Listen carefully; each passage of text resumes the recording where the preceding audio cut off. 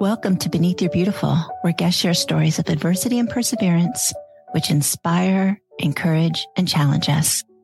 We embrace these tough conversations, intimately exploring our loves, fears, and hopes with a delicious combination of depth and lightness.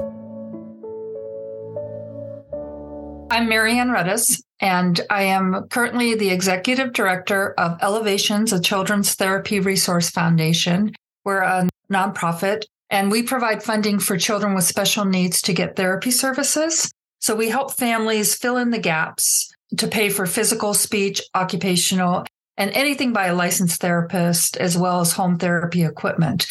Parents were having to choose between getting their child what they needed and putting food on the table. That's how the organization got started. And when I learned about Elevations, it was very close to my heart. I've had two children that have had extensive medical issues, and I know how much the kindness of strangers can change your life. I had two children that had cancer, and both of them have passed away. So I'm also a certified grief educator. I went through David Kessler's program so that I could take what happened in my life and be able to expand that out and possibly touch other lives. I understand uniquely that grieving is an individual process, but I also believe that we can't do it alone.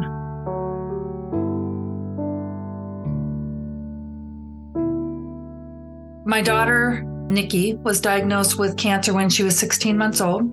She went through 2 years of treatment, and then she was considered cured. I was pregnant with my second child at the time, and my third child, Matthew, was born just after she finished treatments. And we kind of went on to life as normal. And then my husband was diagnosed with cancer. It was 3 years after Nikki finished treatments. A year into his treatments, Nikki was diagnosed with secondary cancer, and they both passed away in 1994. Carrie died in April and Nikki in August. And how old were they? Carrie was 34 when he was diagnosed, and he died when he was 36. And Nikki was 7 and 9 when she passed away. I had two boys. They were 5 and 7 at the time. And then 3 years later, Michael was diagnosed with a brain tumor. He went through 2 years of treatment. He was 10 at the time, and he passed when he was 12 years old. And that was in 1999. It's been 24 years since Michael has passed. That's so much for one person to go through. It was a lot of loss in a very short amount of time. And I really, truly believe that we all go through things. This is going to sound a little bit strange, but after Carrie and Nikki passed, I really wanted to understand why suffering existed at all. And so I started to look at Viktor Frankl's work, Man's Search for Meaning. And I started to look into the reason that we suffer at all. And it's part of the human condition. And that's one of the things that I really wanted to come to.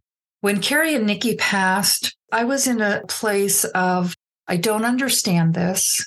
It was devastating. I was hurt, but I also had two young sons, and I needed to raise them, and they are just as important. How was I going to do that with this crushing grief? It could have overtaken me. And there were days when it did, when I would just stay in bed. But I also had this sense of, even if I don't understand it, I can accept it. And then when Michael was diagnosed, I went the opposite way. It was, I don't want to understand this. I can't understand this. There is no purpose. There is no meaning. There's nothing except for randomness. Mm-hmm. My life became about, what do I do with this? How do I use this crushing grief? And this is where I really believe that each of us have an individual grief journey, that it is not the same for any one of us. It was not the same for me.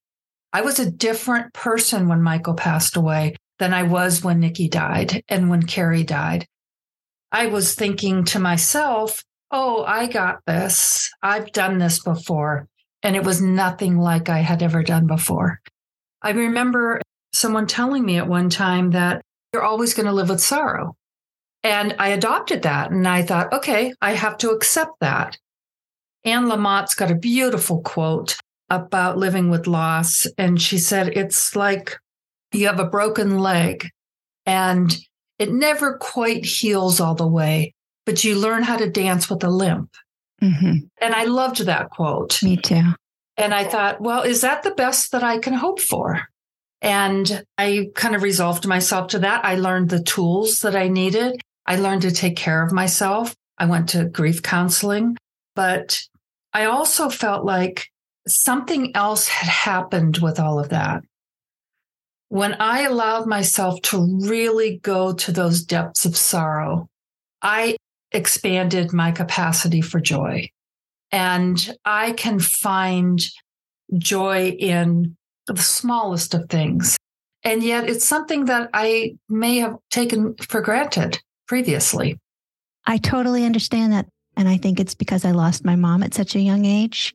I really appreciate the small things. And maybe it's because of loss. I think we learn not to take things for granted and be present and being aware of what is valuable and what is important.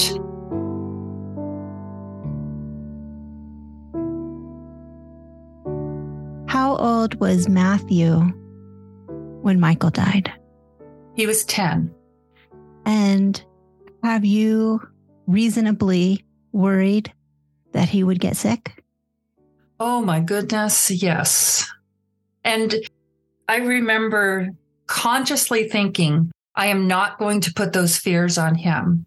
I am not going to run him to the doctor every time. I'm not going to feel his arms for tumors. I'm not going to do any of that. But when he was about 16, maybe 15, he had a lump. And so I took him to the doctors.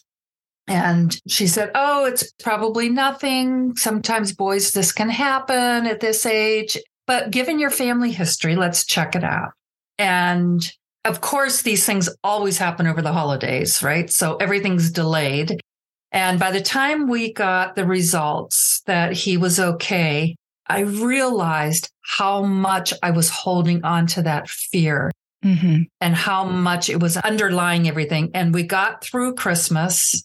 And the week after Christmas, I crashed. And it was because of the weight of that fear that this could happen to him. So, of course, it sent me right back into grief counseling. And and I did that for another year because that fear was real. Yeah. I know that just because bad things happen once, they can happen again. Right. And yet, do you want to live your life in constant fear of that? And so how do you learn to manage that? Those fears are there and they're on a subconscious level too. And when we went through that health scare, it became conscious. So that was a very good thing that happened. Then it was all out on the table and we were able to deal with it. And that, I think, is a very important piece of grieving. I say that it was reasonable for you. I asked it in that way, that it's reasonable for you to worry, because I had the irrational fear, I believe, that because my mother died at 46, I was going to die at 46. And actually, her mother died at 46. So it didn't seem so irrational. It just seemed like that's what was going to happen. So I get that you get something in your head and just assume. And here I am at 55. So that didn't happen. And actually, ironically, I really did live in fear of my 46th birthday from the age of 18. And I met Philip at 46. And really, my life started then rather than ending. Oh, my goodness. I love that. I've often thought, I wonder how Matthew's feeling as he's his 30s. You know, he's 34 and his dad died at 36. Mm-hmm. I think that's a very real thing. I have spoken to many motherless daughters, and I know for women, it is a very real thing. I don't know about men, but I know for women, we are worried about that age and then shocked when we surpass it.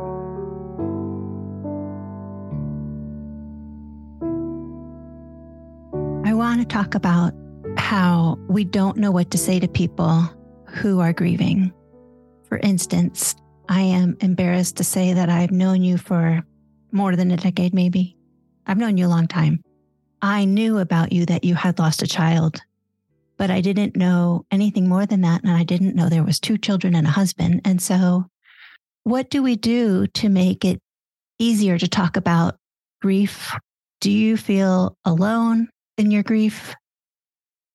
I want to talk about my mom all the time, and nobody else does because it's like I'm almost a victim of being motherless. But I don't feel that way. I just miss her. So talk to me about how we can make this a better subject and make people who are grieving feel less alone. Our society shies away from grief, and that is changing. I really believe that we are starting to talk more about these things. I started a webpage called Dear Bereaved Parent, and it's just little love notes that I wrote from one bereaved parent to another. And one of them is about being seen. I see you, because others don't see you. They don't understand. And really, do we want them to? Do we want them to really understand the depth of the pain of losing a child? And sometimes people say things that are very triggering, and they can make people feel worse rather than better. And because of that, well-meaning people are afraid to say anything. And I think that we have gone a little bit too far on the other way, that when someone comes to you and says they're in a better place, or when someone says to you, you can have other children, those are very hurtful things. But they come from a place of, number one, ignorance, because they don't understand. They don't fully understand what they're saying. I don't think there's maliciousness there. They're trying to comfort you in a way that makes sense in their mind. As a grieving parent, not even just a grieving parent, but anyone who's grieving, you're hurting and you want to lash out and hurt back. So people got, a lot of times they got lashed at for saying those kinds of things. Then the opposite happened. People were afraid to say anything. And then it became this, well, here's what you say. You say, I'm sorry for your loss. And so now that's all you hear is, I'm sorry for your loss. And that's almost become like this canned phrase. What I believe is, if someone says something, anything, all we have to do is thank them. Mm-hmm. Thank them for speaking up. And if you say something and you see that it was wrong, admit it, say it. I really believe that the relationship that we have with the person is key. So if it's a colleague, say it's someone that you don't know very well and they lost a child, you don't know what to say. You just say, I'm very sorry and I don't know what to say. And that's authentic. That's real. And if it's someone that's closer to you, you can offer to be there and sit with them. But I think that we have gotten people so afraid of saying anything that it hurts just as much when they don't say anything at all. I think we have to get back to, let's not look to the experts to tell us what to do. Let's go inside and examine the relationship we have with that person. And what would we want to hear? Would we want someone to not mention that loss at all? Probably not. Most people want to comfort. They want to help. And you just don't know how. And I think if you can just be honest with that. You asked about that loneliness. Grief is a very solitary journey. Mm-hmm. And yet it's a paradox because we need others to help us through it. So when someone's going through something that you can't understand, understanding that you can't understand is huge. And that is less isolating.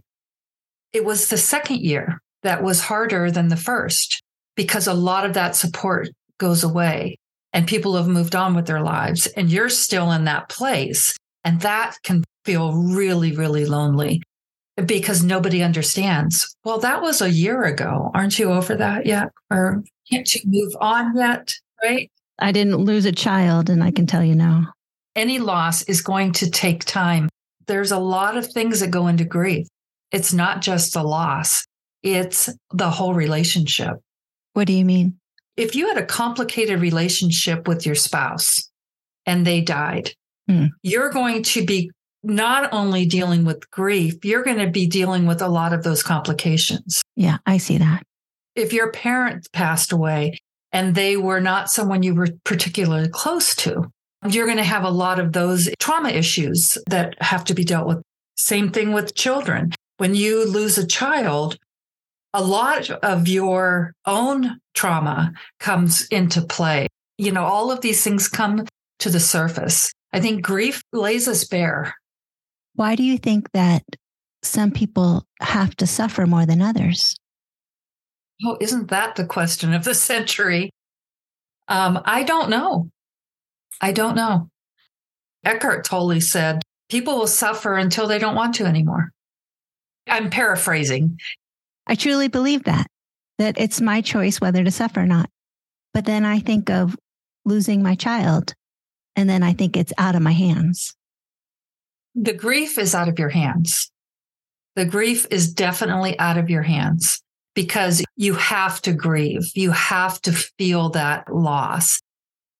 You have no choice. You're going to feel it. Mm-hmm.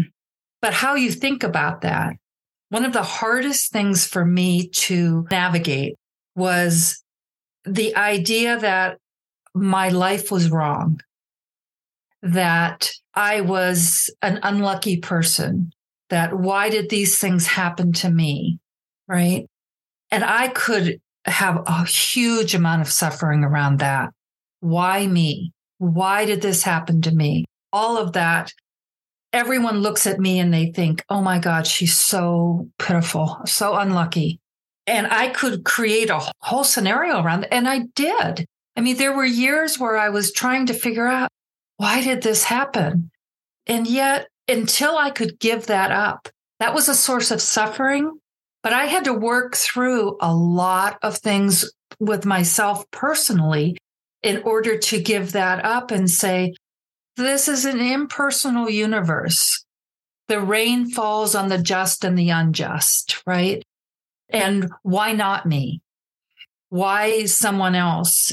You know, when the suffering's on the other side of the world or the suffering is across the country, even if it's down the street, that's okay. But when it comes to my doorstep, whoa, wait a minute. Why is this happening to me? And once we begin to understand that my door isn't any different than the one across the world, my door isn't any different than the one down the street. And so there's an impersonal part of that that can alleviate the suffering piece. But that doesn't mean that I'm not going to be sad. It doesn't mean I'm not going to grieve. It doesn't mean there are times when, gosh, I wish it could be otherwise. Sometimes we don't know we have that choice. That's the first piece of awareness, is going, wait a minute, is there a different way for me to be able to look at this and entertain that thought? And I'm not talking about those first weeks, months. Those are so intense. But time really does play a role in grief. Time does not heal all wounds alone, but time is necessary for us to be able to heal our wounds. And so I think we can utilize time, and we can delay it as long as we want. I know a mom whose child died 25 years ago, and she's still in the same place that she was at that time. And that happens. It's very difficult. And maybe she'll move through it, maybe she won't. But understanding that she does have a choice there. And at some point, we have to understand that although we don't have power in everything, we have a lot of power in ourselves, in the way we decide to view life. That's so beautiful. Thank you.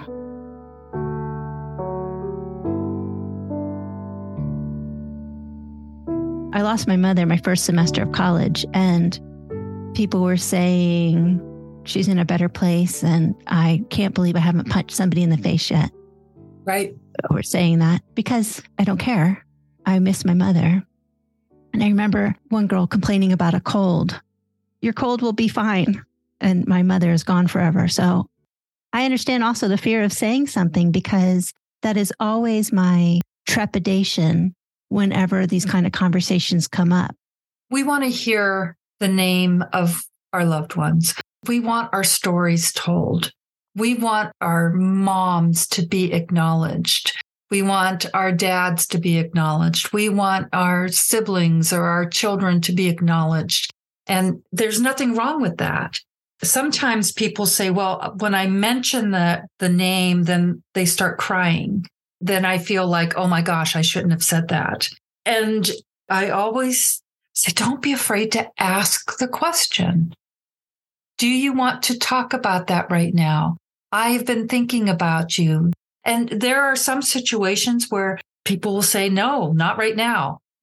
Call me later. Yeah. I'm a firm believer in peer-to-peer support groups.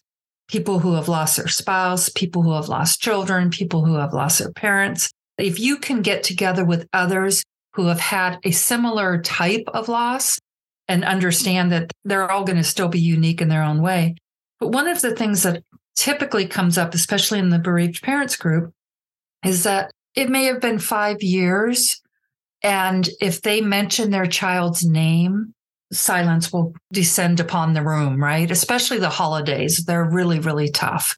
And it's like, it's okay to mention their names. It's actually welcomed and wanted. And we don't want to forget them. And we want to know that other people haven't forgotten them. Mm-hmm. One of the things, too, is just to tell a little story. Again, it goes back to the relationship that you had. I mean, what a gift if one of your mom's friends would tell you a story about something they did, that was just crazy and just typical of your mom.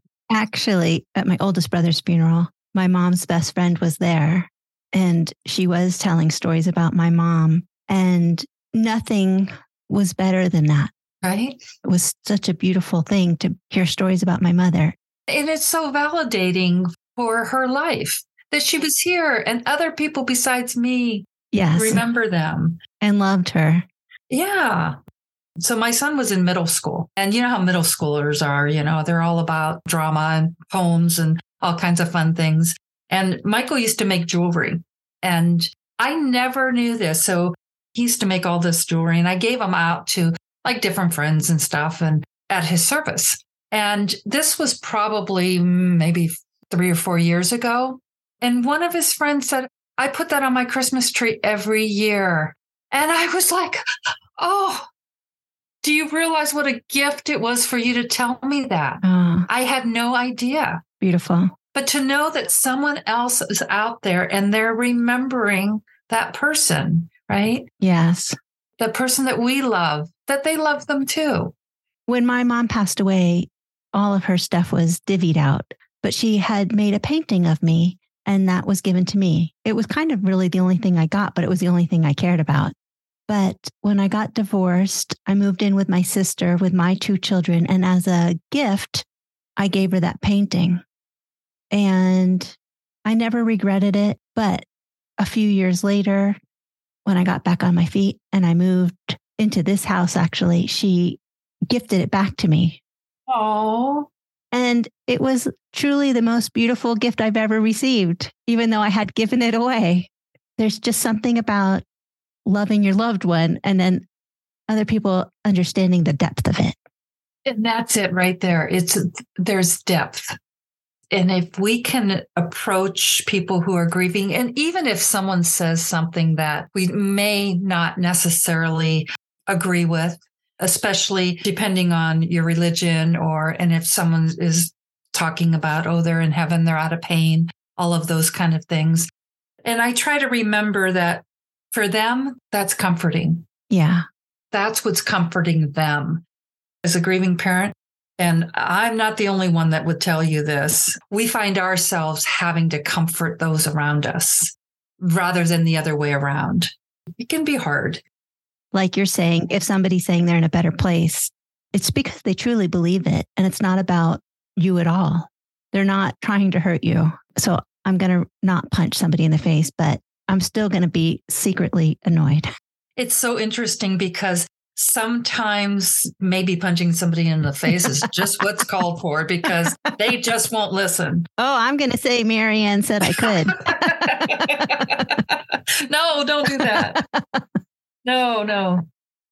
When someone says something like that, and if you are in that place where you can say, that's really not helpful because blah, blah, blah, blah, blah, whatever. But on the other hand, there are days where you're just too much in the thick of it and you can't, and you don't want to do that. And it's not your responsibility all the time. And there are days when you just let those things roll off. And there are days when maybe you do lash out, and maybe you do say something. We're all human and we're all going to make mistakes.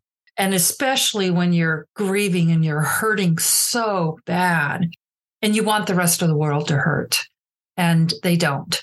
That can be really hard.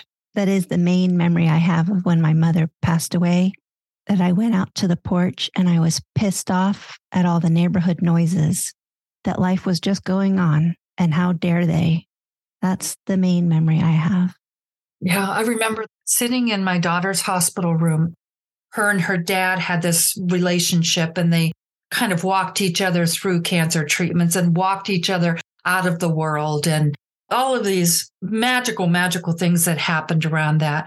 But I remember the night she died and I was standing in our hospital room and I was looking out the window and there were cars going down the street. And I remember having the thought, how can those cars be going down the street? Mm-hmm. What's going on? Wait, my world's just stopped. Why hasn't the world outside of me stopped? It can be isolating and lonely. And yet we have to remember that we're not the only ones that have ever experienced this. This is what it means to be human. We're all going to die someday, all of us. And as much as we try to forget that, it's still going to happen. I like to think about it, that it's the natural cycle of life. I want to think about it. I want to appreciate the moments I'm alive, which is this moment, and maybe not the next. Right. I'm not afraid of it, but I'm aware of it. And I think that's really great because I have gratitude. And you embrace living because you know that there is an expiration date here. For everybody. For everyone, right? But people don't live that way. No, we live like we're going to live forever. Yeah. When I was 22, boy, that's what I thought.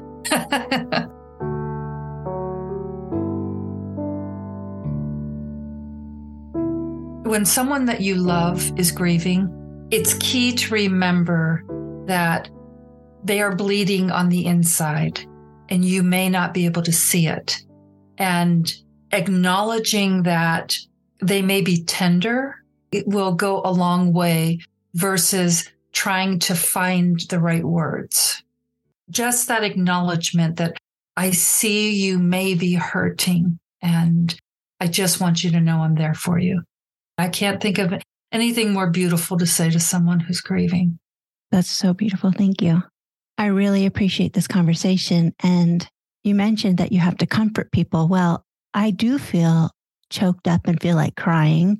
And is it okay to share tears without you having to console me? But I have emotions about this. I have emotions about your life and everything that's happened to you. So is it better to choke back the tears, or can you see my tears without having to comfort me? Absolutely, I can. My kids went through cancer treatments, right? And I remember talking with a mom, and we were talking about the nurses that would come into the room when our child passed, and they would cry or they wouldn't. And we both had complete opposite viewpoints on that. And it was, well, if they cry and they're in a professional setting, then I feel like I have to comfort them. But if they cry and we're in a professional setting, I know that they're human. I know they care. I know that they're not just performing a job. We're all different and we all have different needs. And if someone cries when I'm talking with them about my story, oh, good Lord, I'm so glad that people can be authentic. It's been 23 years, 24 years. So I'm in a completely different place than someone who's been 3 years. or even 5 years. So I can say for myself that tears, oh my gosh, they are the lifeblood. I have no problem with tears from myself or from anyone else. Thank you for joining us for this week's episode of Beneath Your Beautiful, hosted by Hara Allison. And thank you for your ratings and reviews. We'll be back next week with a new episode. Stay tuned.